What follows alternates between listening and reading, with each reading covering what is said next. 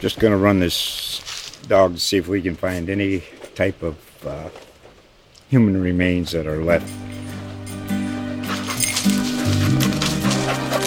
Listen to Where Secrets Go to Die, The Disappearance of Derek Hennigan. From the Detroit Free Press, a new podcast set in the woods of Michigan's Upper Peninsula. Available on Apple, Spotify, Freep.com, or wherever you get your podcasts.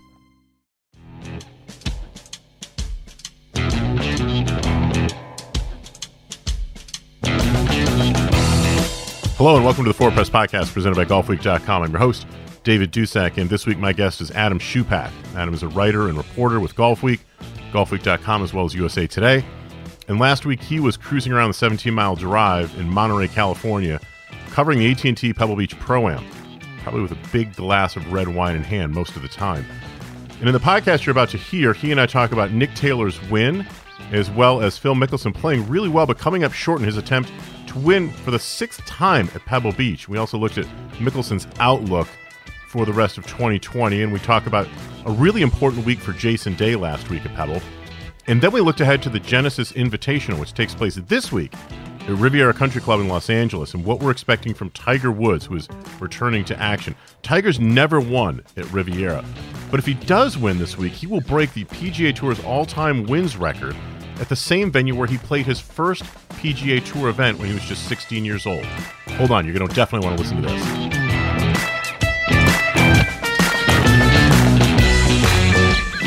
Get stronger, hit longer, and end pain with Golf Forever. Created by Justin Leonard and co-author of the Younger Next Year Back book, Dr. Jeremy James, Golf Forever is the Take Anywhere online golf fitness program that helps you build a body primed for golf. It's simple, safe, and it works. At home, in the gym, on the golf course, Golf Forever's easy-to-follow exercises, warm-up routines, and course management videos will help you play your best pain-free. Sign up today at golfforever.com and use promo code GOLFWEEK for a free 14-day trial.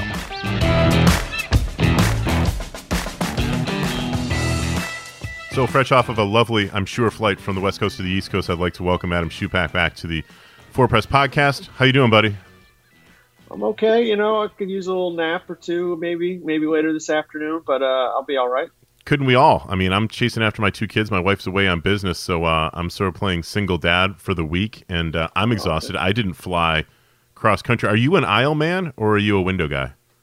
I'm an aisle guy. I like to be able to stretch my legs and get up when I feel claustrophobic, even in the window seat. I'm the same way. I've never had a full on like panic attack. I've seen people who have, and it's not pretty. I had one like 2 years ago where I was on a window that I didn't used to mind, but the two people fell asleep next to me on a flight. I think I was going just to like Miami or to Orlando or something like that from New York, and it was like the fact that like I couldn't move, couldn't get out. I'm 6'4", so now all of a sudden I'm feeling crammed in there. It was the worst like hour and a half until they woke up and I could just stand up that I can possibly remember.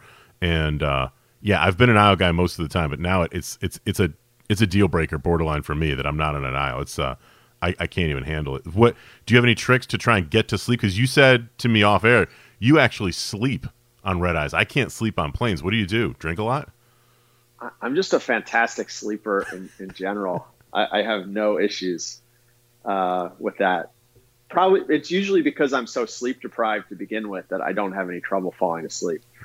But yeah, I actually, the one I do feel that on the red eye, I do sort of like the window because you can lean and fall asleep a little bit more against the side of the airplane there. And then also what happened to me on this particular flight, the guy in the middle woke me up because he had to go to the bathroom at 3 a.m, and then I had trouble getting back to sleep right away. Yeah, I get it. You got to do what you got to do, and in that case, you got to take one for the team, but you don't have to like it. I just have found that I don't do too many red eyes anymore. I've done them. I usually do 1 or 2 a year. By the time, like, if you do get up in the middle of the night, you realize that the plane has become basically like a flying Greyhound bus. It's disgusting. I mean, people take their shoes off.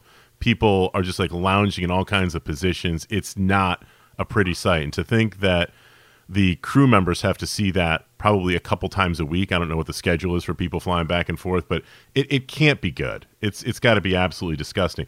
You you took the red eye back because, and we're going to get to the action at the AT&T Pebble Beach Pro-Am, which you were out there for Golf Week covering and wrote about on golfweek.com. But you had a chance to stick around in San Francisco, which I love New York, and I'll always have the 718 Brooklyn stuff in my blood, but I could move to San Francisco today. That is one of the great cities of the world. It's fantastic. Great golf. You played Harding Park, you creep. So tell me about it. What was it like?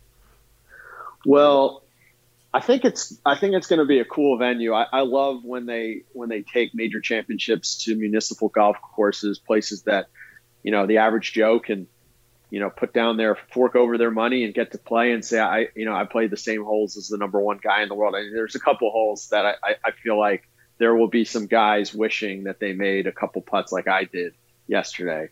I had it going on the back nine. The front nine was ugly. We won't talk about that.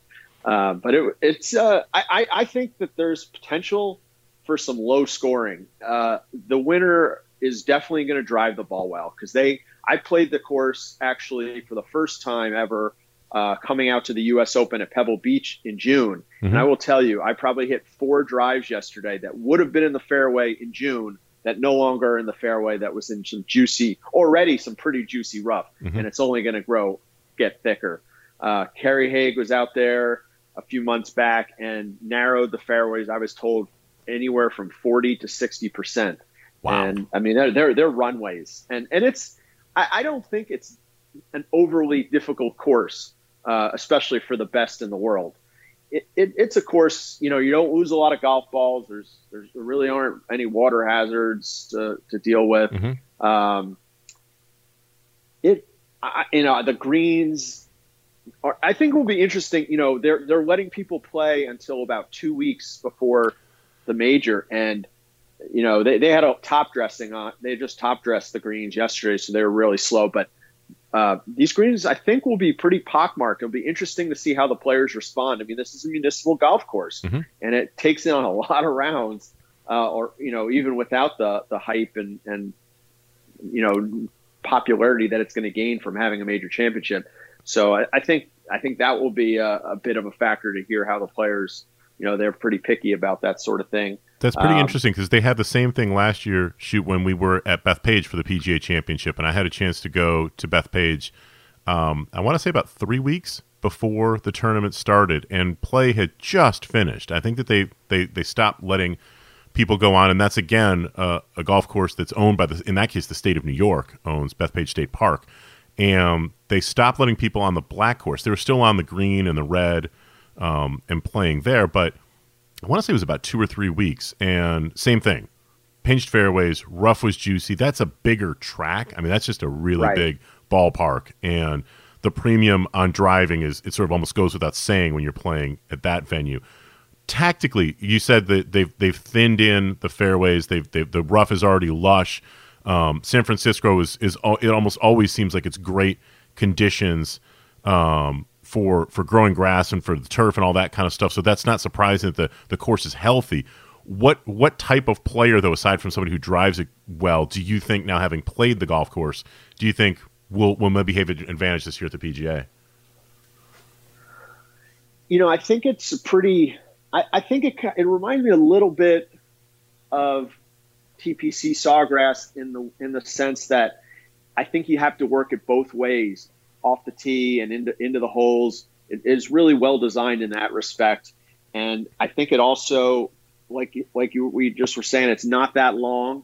It's not Bethpage Black long. So I think it could be. I think it's pretty fair to, different. It could be a short hitter, it could be a long hitter, but it's going to be someone who drives it really well. And I don't think the greens are that tricky. So it would not shock me if someone shoots like a 63 one day. Mm-hmm. Okay. Because I think if you're on, I think you could tear it up. There's a couple short par fours. The par threes aren't overly long. I guess there's one they'll stretch to about 240. There is a back tee. They've turned 2 par fives into par fours. That won't even be that long for these guys. They'll probably still be hitting 7-iron as a par 4. Well, coming off of a week where the distance report was released a week ago, we're recording this on Tuesday, the February the 11th, and it was a week ago today that the USGA and the R&A released the findings of their distance report. And, you know, one of the big things that comes out of that is that they want the value of distance to be decreased, or certainly they don't want the trend that has been established now for the distance to increase any more than it is, because they want to bring versatility and lots of shot making back into the game. That the value of distance has taken over and removed some of the skill in the eyes of the USGA and the R&A from the game. So it sounds like, to some degree, that's the kind of PGA Championship we're going to have, where it's, being long off the tee is always great, but you're going to have to be able to work the ball. You're going to have to hit a lot of shots. What were guys talking about or not talking about with regard to the distance report when you were at a Pebble? You know, it wasn't as big a conversation piece as I thought it was going to be. I felt it was more something that I had to force and bring up, and less of guys discussing or a lot of back and forth. And it really did feel like very few players had taken the time to actually read it. I think in their minds, it's so far off that it you know, they were too busy with everything else going on in their worlds. You know, I thought Dustin Johnson's line was pretty funny. He said he looked at the email, how long it was, and he said, "Not for me." Shocker on. There. Yeah. But you know, it was, what I really found was some kind of really mixed responses across the board of some guys thinking this is great and you know, good for the USGA to finally be doing something, and others feeling like, why are they bothering to do this? This, you know, this isn't, they're not the right people to be doing this. And you know, well, Mickelson certainly came out and said basically that, you know, how many sports do the professionals, how many other sports can you think of where the professionals are being governed and the rules are established by the amateurs? And that is, that swipe will certainly not go unnoticed in both St. Andrews, Scotland, as well as Far Hills, New Jersey. And he's said things, and other people have put that idea out there before. Yeah, usually that's with regard to widely held sentiment. Yeah, usually with regard to the setup of U.S. Opens is where a lot of times you hear that kind of sentiment. But I was surprised. I guess I really wasn't surprised, Shoop, that so much of the conversation seems to be about how distance is related to the elite game. I mean, the report talks about that at length, that there's a problem at the elite level, specifically the elite men's level, where they can hit the ball so far that golf courses have gotten so big in sort of a reaction to that, but they haven't been able to keep up enough, and guys can basically out-hit the ballpark and effectively shoot scores and be successful without the full range of skills that the USGA and the R&A say that golf is supposed to test. But at the same time, and this is where I was really surprised, having gone through now just about all of the footnotes. I haven't finished, and there's 56 different reports that go into the main ones. I'm sort of working my way through the backlog of those now.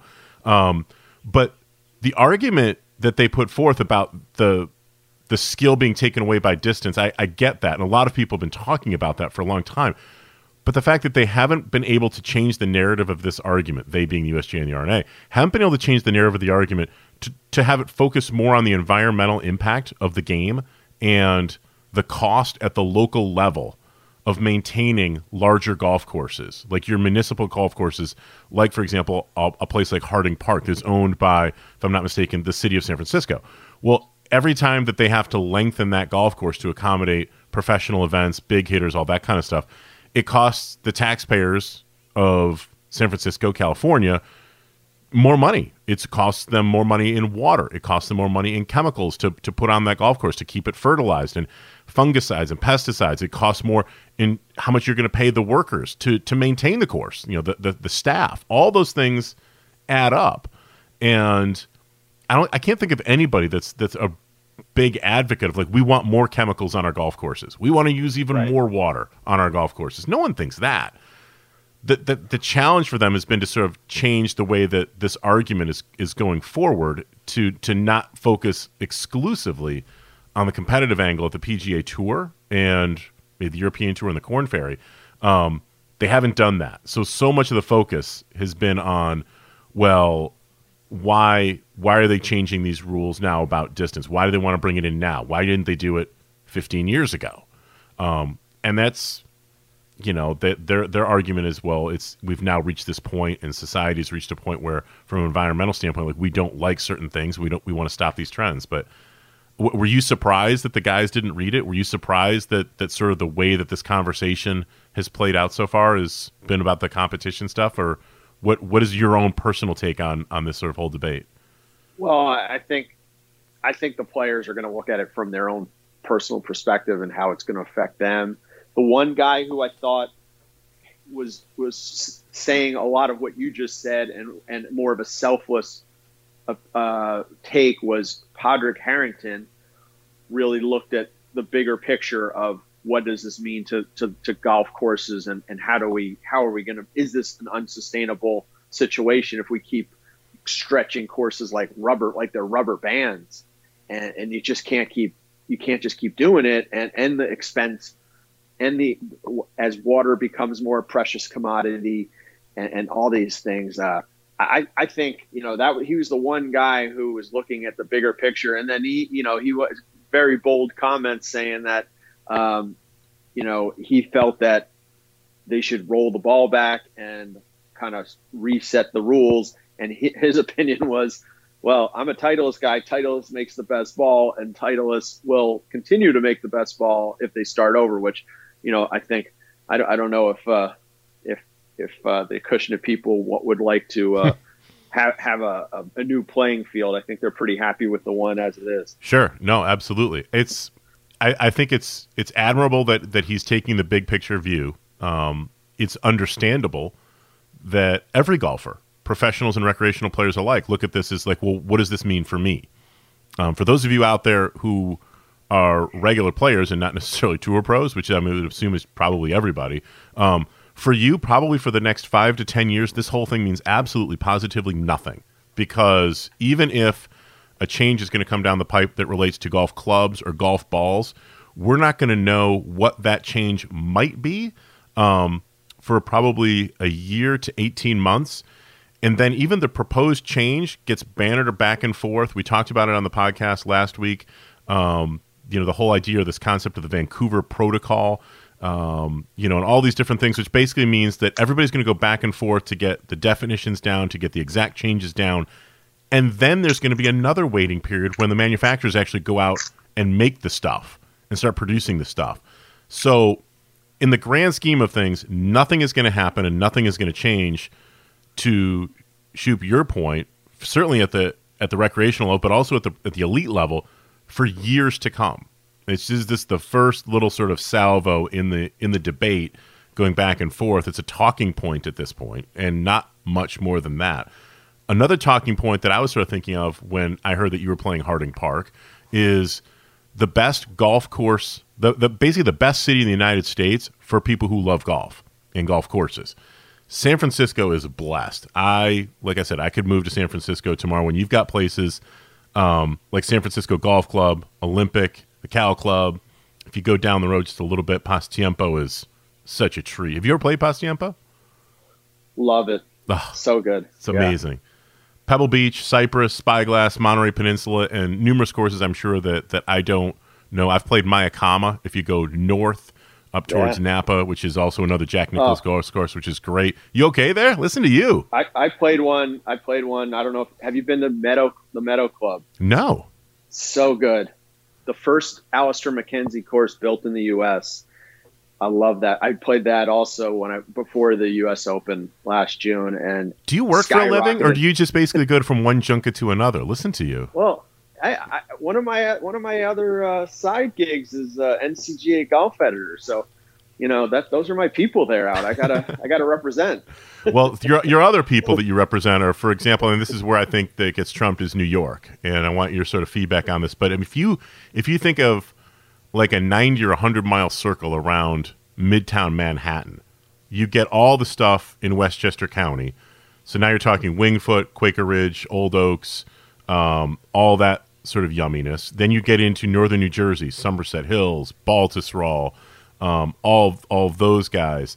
Then you head out onto Long Island, and it's about as blue blood heavyweight as it's going to get. I mean, Bethpage we talked about, Garden City, Friars Head, National, Sabonic, Shinnecock, Maidstone, Montauk Downs, Piping Rock, the Creek.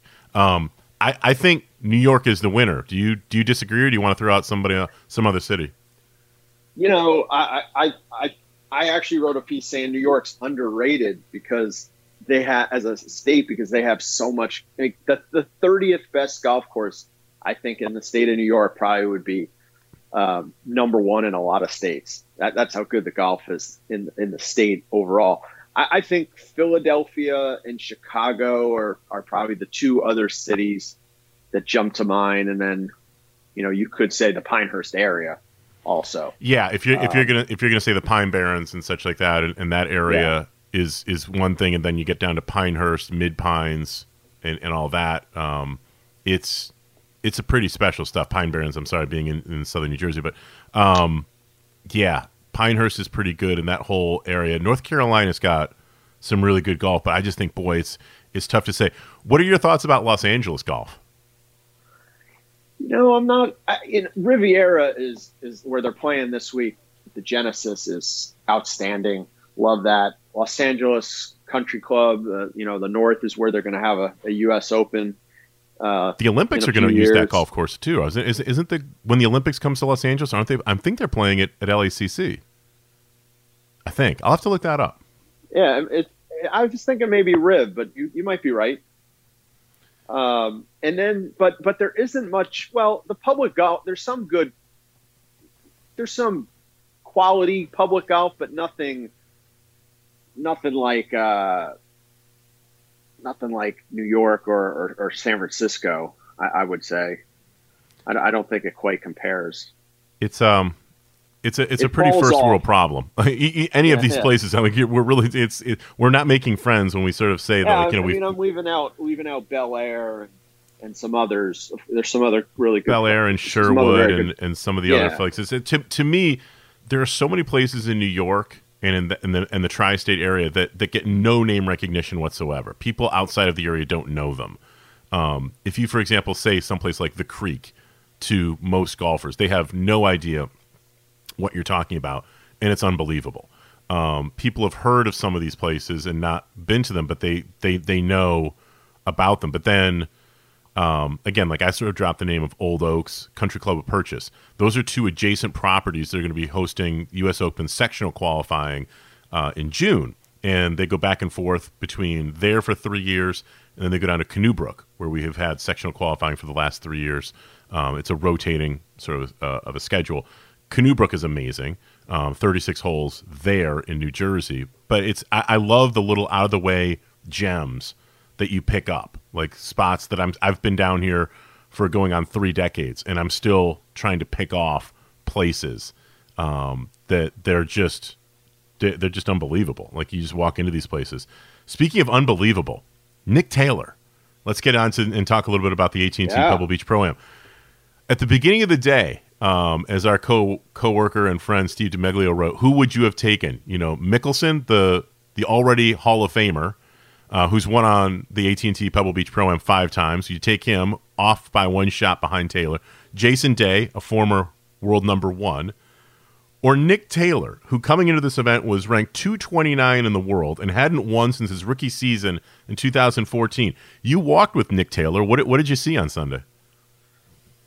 Oh, this guy was just nails. I was so impressed with how he played. There were a lot of kind of turning point moments on the front 9 very early in this where I felt like Phil Mickelson was going to pull ahead, and one of them was on the 4th tee, where Phil got up to the 4th tee and told Nick Taylor, you know, he had the honors. He said, "I'm going for the green, so if you want to lay up, feel free to tee off whenever you want, because there is going to be a wait. It was going to be a wait for the group ahead." And I felt like it was this type of situation where, you know, that was a polite and the thing you do, but there also felt like a little bit of gamesmanship. Oh, it was a power move for sure. Well. Come on, that was a power move for sure. and Nick Taylor laid up, and you know, Phil got, you know, drove into front greenside bunker and blasted out to about 7 feet and definitely had the advantage. And Nick Taylor poured it in for birdie before he got a chance to make it, and then Phil misses. So that gave him the lead again. And then the next hole, he makes Phil's in tight, and before Phil can tie things up, another birdie from Nick Taylor, and then on the sixth hole was huge, where he holes a bunker shot. He started doing like Phil Mickelson things on him. He had 2 chip ins that were tremendous. The hole out from the bunker, and then later on the chip in at 15, which was critical. But it's just started to pull, create some space, and it showed that he was not going to blink on this particular day. And even when he had a few mistakes, was clutch. Just did the things he had to do. I talked afterwards with his college teammate Joel Damon, who was hanging around to congratulate him at the 18th green, and said, this is what he's always done. He's always making a putt or chipping in. I've seen him do this 100 times, and giving examples of when he hooped one in college to get them from regional into the NCAA championships.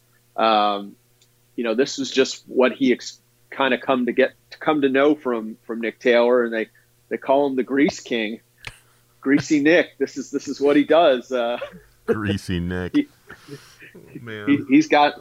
He's clutch when it matters, and he had been number 1 in the world as an amateur and kind of underachieved as a pro, and the guy could always putt. I think this was a good venue for a shorter hitter to to play well, and it was I was really impressed with how he held up. Like DeMeglio wrote, he wasn't the guy everyone thought was going to win this one, but he did what Phil Mickelson usually does to guys. It was impressive. It was impressive that he was able to stay steady and not let nervousness or the moment be too big for him. He clearly he looked very comfortable. Making some putts early will do that. I would imagine. I wouldn't know from firsthand experience, but I'll take his word for it. And I think that as he was able to maintain sort of a little bit of a lead, and Mickelson never really made the charge, and maybe it was a combination of things. Mickelson never charged on the back nine like I think everybody was waiting for him to do, as Taylor was basically just keeping it together.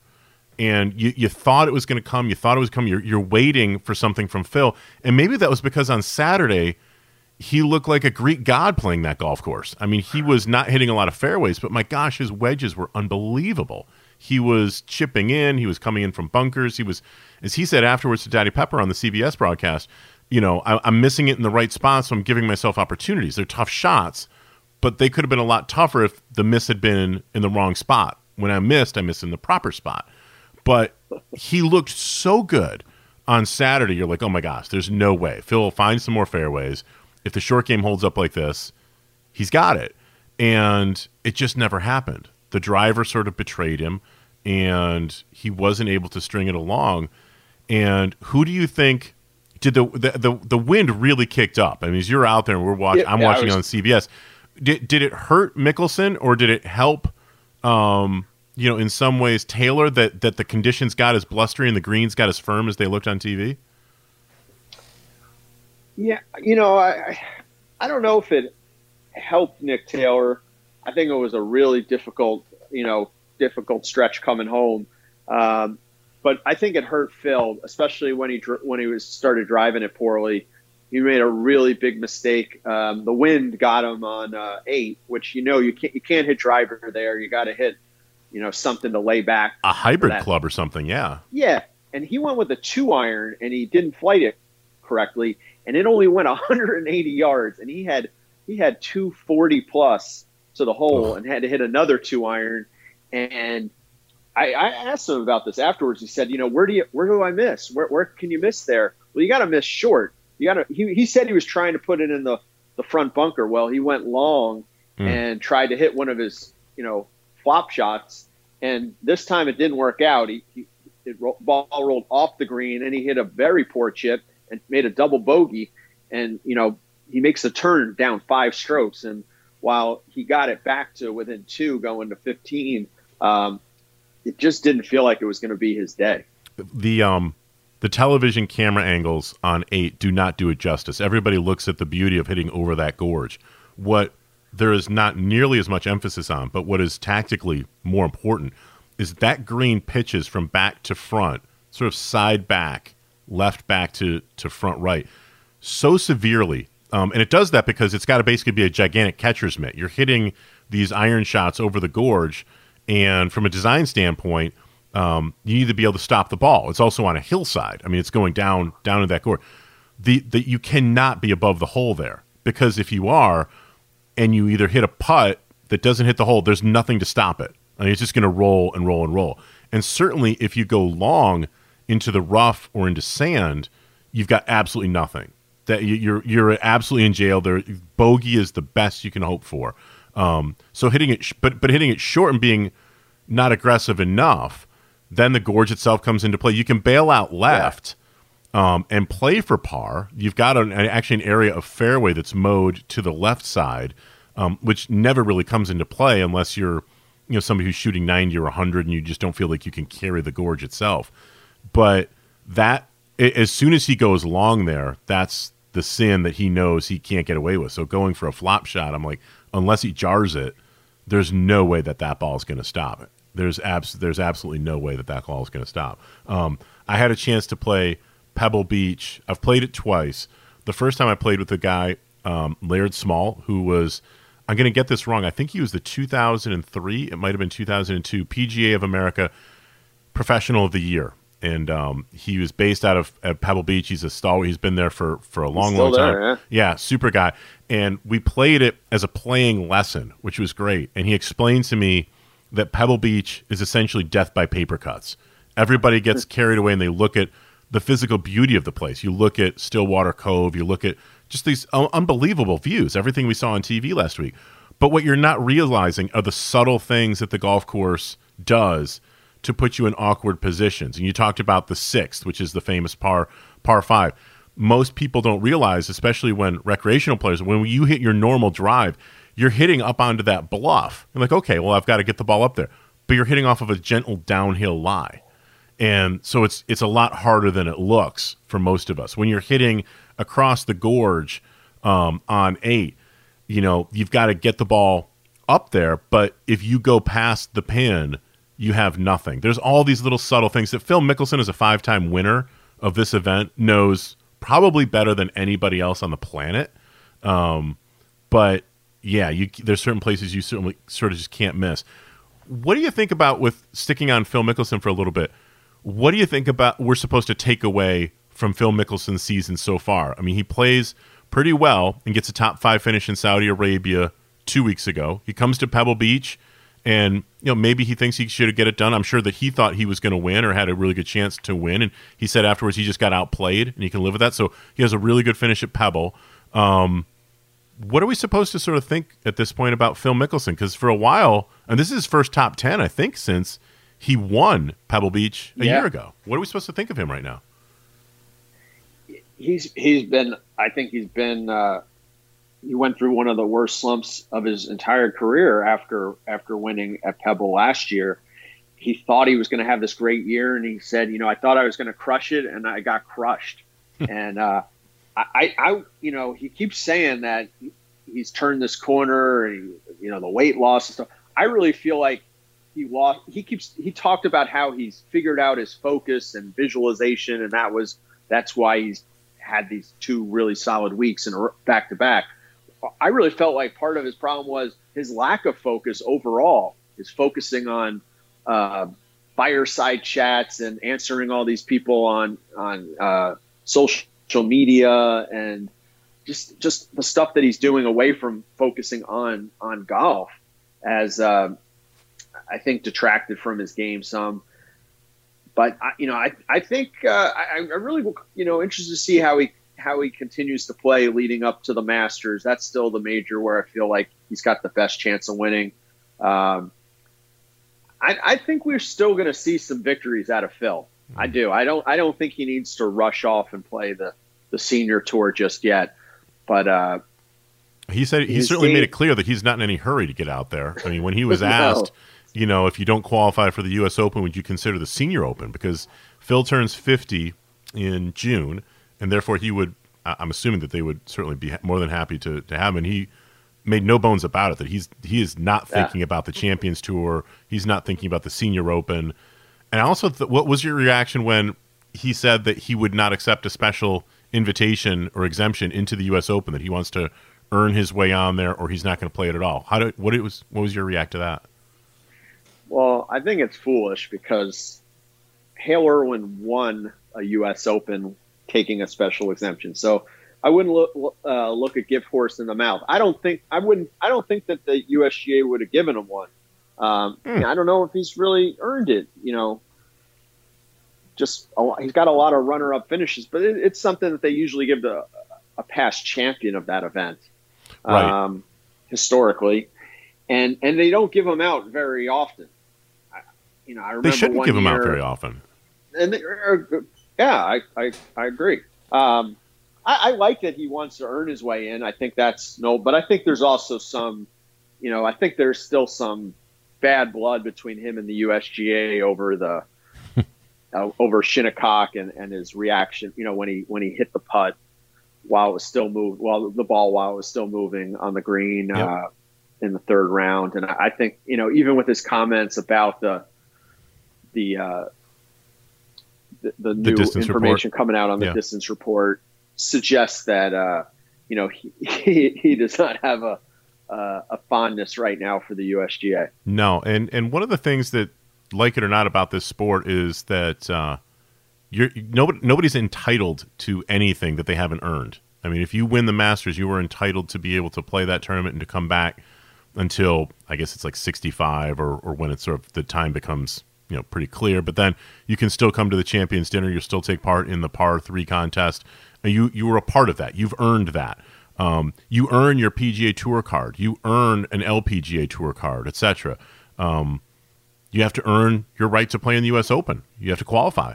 And it is completely within the right of the USGA to give out a special exemption in cases where they feel it's appropriate. And that's fine. It's their tournament. Like it or not, that's their tournament. But coming in second place 6 times, in my opinion, does not entitle you to a U.S. Open exemption or a special invitation to play.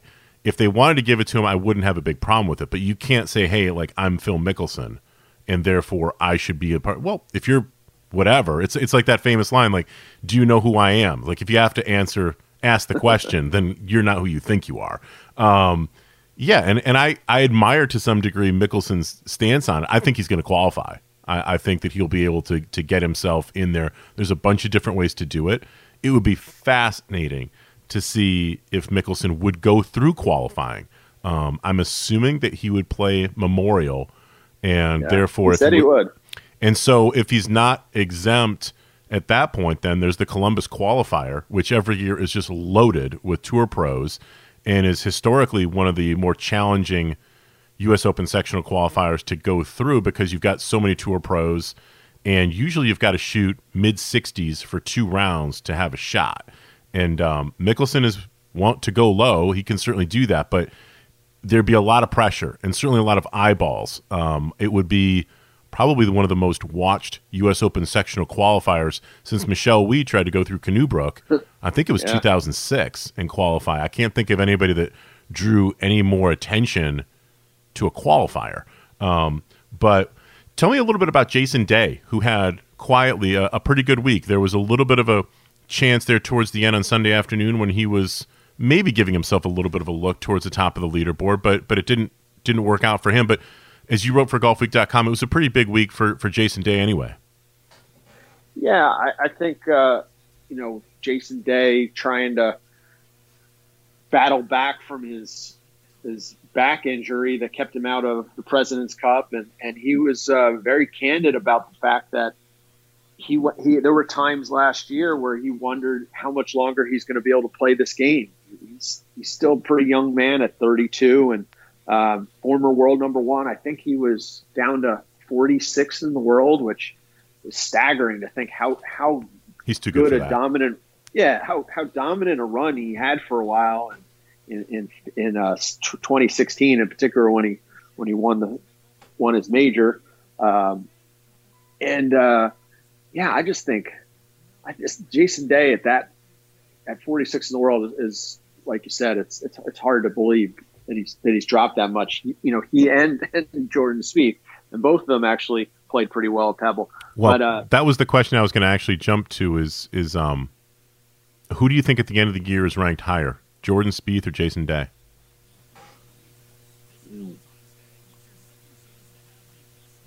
That's a great question. I think I would just go with Jordan Spieth because I question the health of Jason Day. He talked about how he has to blow a balloon for 30 minutes before he plays to kind of activate his rib cage, and he's fragile. He always has been too. He's had a lot of injuries, a lot. And I think one thing that's helped him is I think for the first time he's starting to understand that, he was a guy that had to beat balls and really gained a lot of confidence from how hard he worked. And I think he's realizing that, maybe he does, well, first of all, he might not be able to do that anymore. Just the wear and tear of hitting so many golf balls is not good for him. And realizing that he can still be pretty darn good, just practicing, maybe less, but more efficiently and getting the same out of it. And that, his good game is still really good. And I think he showed that he's still going to contend in some tournaments. He played pretty well so far in the last couple of West Coast events, and Pebble. He's now, I think this was the fourth year in a row he's finished in the top four. Yep. Yet he doesn't have the W there yet. It's pretty remarkable. Hey, ever hear about the ex-football star who robbed a Brinks truck, then tucked $400,000 under his arm like a football and escaped using an inner tube? No? Then you'll want to listen to Season 1 of The Sneak, a podcast by For the Win and USA Today Sports. Here, take a quick listen to the man who actually pulled that off.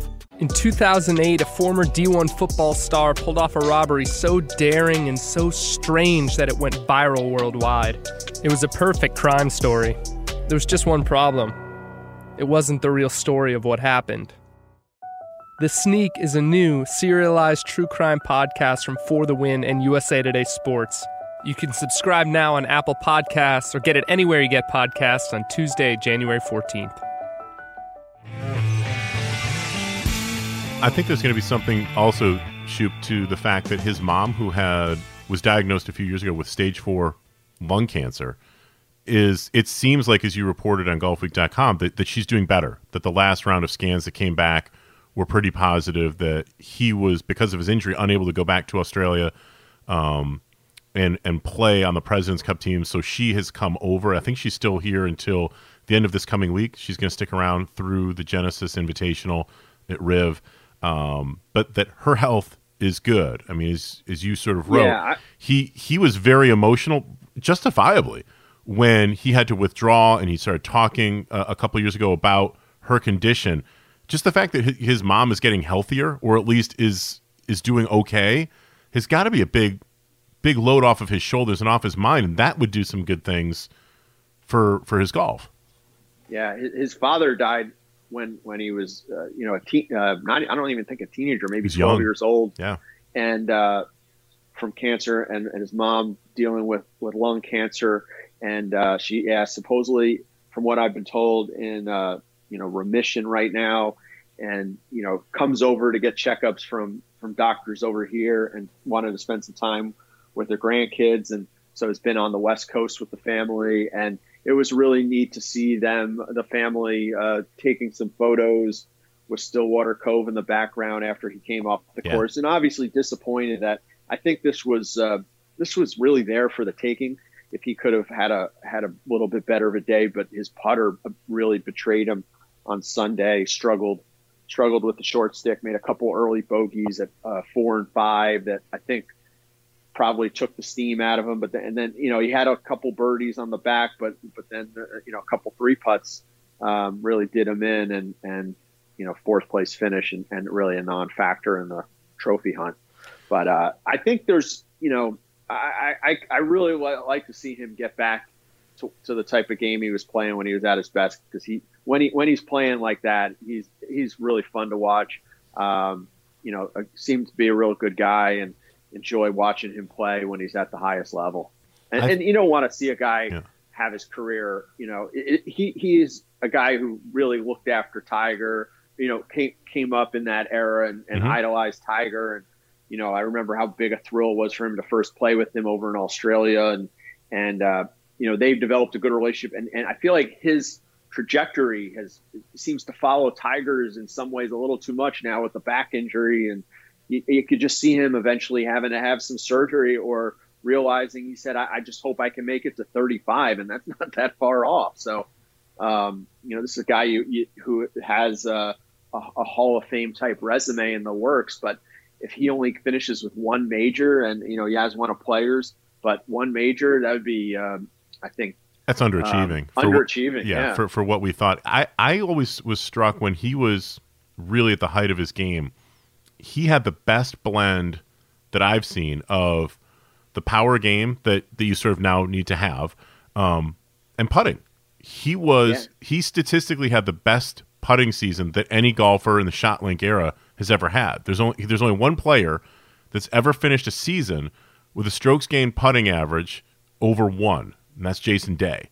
And he's been at one of the best and at the elite level of putting for 5 or 7 years. And it's interesting that his putting this last week at Pebble Beach did not hold up. Maybe it was the Poa annua greens, maybe it was wind, sort of whatever. Like, okay, that's a one-off. But his blend of length off the tee, big hitter, toweringly high iron shots. I mean, he can get it up there with Tiger and Rory with the irons. But his putting was always so much better than Rory's or Dustin Johnson or just about anybody else. I mean, it was really, people forget, it was Jason Day and Jordan Spieth back in 14, 15, 16 that were, and really 15 and 16, the best putters in the world. And they were head and shoulders above the other elite players out there. And that putter, got him to number 1 with the rest of that. It was a magnificent, an unbelievable blend of skills. And it would be a pity if we sort of got robbed of what his potential could be if he's healthy, if he's in a good mindset, if everything outside the ropes can sort of be in a good, stable place, and his health is good, then he's as good as anybody out there, I think. Now, again, there's a lot of injuries that have taken place. There's a lot of miles on those tires. So it'll be interesting to sort of see where it's going to go. Speaking of a lot of miles on the tires, we've now gone almost 45 minutes without really talking about Tiger Woods. He's going to be in the field this week at Riviera. What, if anything, are you expecting this week from Tiger Woods? He played so-so, I suppose. He wasn't terrible with this or that at Torrey Pines. Obviously didn't get the W. It's interesting how a couple years down the line our expectations for Tiger have already changed back to winning and all that. What are you looking for from Tiger this week at Riv? Well, wow, it could be such a great story if he were to, a storybook type thing, if he were to win and break the PGA Tour record for victories that he shares with Sam Snead at the place where he made his PGA Tour first debut. One. Exactly. Yeah, 1992 at age 16. That would be quite the story. However, reality is, this Riviera has been his kryptonite. There is no course that he's played as many times on the PGA Tour without winning than Riviera. And, he knows it. He used to avoid playing there because he just struggled to play well there. And I want to see him. Really want to see him win there. I think it would be a great story. And I like the way he's driving the ball right now. I think he could be an odd. The one thing, we've got 9 of the top 10. Everybody but Webb Simpson playing. The field is stacked, so yep. He's going to need his A game. I don't think he's winning with just some of his ordinary stuff and just willing the ball into the hole. I think he's going to need to be, have a really good week, kind of like a Zozo type week. But I think it's so interesting that you're right. He has not played well. He hasn't won this golf tournament. He's played it a bunch of times. He skipped it for a long time. It should be perfect for him. He can hit driver, but there are a lot of places where you don't necessarily have to hit driver. Right. It's a classic venue that is a shot maker's sort of a course. Well, what do I mean by that? If you look at the guys who have had historically a lot of success there, Adam Scott plays this golf course brilliantly, and he has a very similar game, the Butch Harmon sort of background and stuff, or whatever you want to make of it. His game matches up really, really nicely with Riviera. Bubba Watson is maybe the most extreme shot maker on the tour, has had a lot of success at Riviera. Tiger can shape shots and work the ball around, manage a course better than anybody in the world. So for me, it's so interesting that he hasn't won at this venue, because I would think, having grown up in Southern California, he understands the weather. He's going to understand the green complexes. He's going to be able to think his way around there. He knows the course very, very well.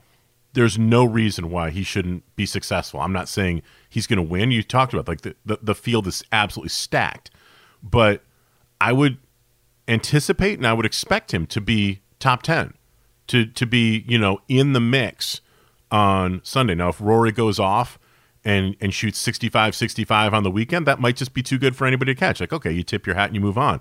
Tiger should play well at this golf course, don't you think? I mean, it sets up, from what it asks of a golfer, Tiger can answer all the questions that Riviera asks, in my opinion.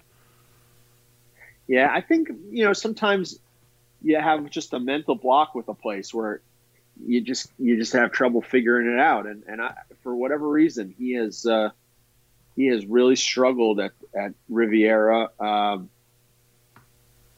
I've never really seen him play all that well there. Interesting stuff. Where are you going to be playing golf next after you get a little bit of sleep? What's the next golf? Where's your next round? Well, you're not going to like this, but I leave Sunday for Cabo. It's just, so really, Cabo? Yeah. Because why not, right? It's February. You will have been home for about 72 hours. It'll be time to leave and go someplace warm again. So, good enough. Listen, Shoop, get yourself some rest. I do it for the Golf Week readers. Well, and for those Golf Week readers who have, some sort of a complex, it's at Adam Schupak on Twitter, SCHUPAK. If you want to follow along with the fun with it. Are you on Instagram like the rest of the kids? Yeah, I don't use it quite as much. I'm more of a Twitter guy. You're Twitter, feels like I'm duplicating efforts. But I'm Golf Schupak on Instagram. All right. Well, check out at Adam Schupak on Twitter. Follow along. Shoop, I appreciate you coming along here to the Four Press. Have a great trip. All right. Thanks for having me.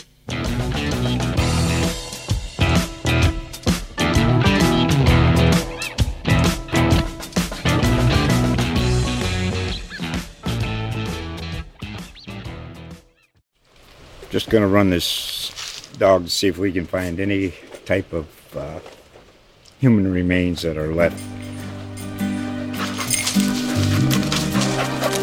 Listen to Where Secrets Go to Die, The Disappearance of Derek Hennigan. From the Detroit Free Press, a new podcast set in the woods of Michigan's Upper Peninsula. Available on Apple, Spotify, Freep.com, or wherever you get your podcasts.